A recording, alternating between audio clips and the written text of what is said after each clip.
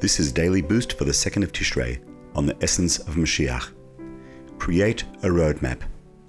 Medrash Rabbah 1:1 states, "When a mortal king builds a palace, he does not build it based only on his mental vision and plan. Rather, he creates blueprints and instructions that outline his entire plan. So too with God. He created the Torah first as his blueprint for creation and created the world from it." Our sages say that the beginning is wedged in the end and the end is wedged in the beginning.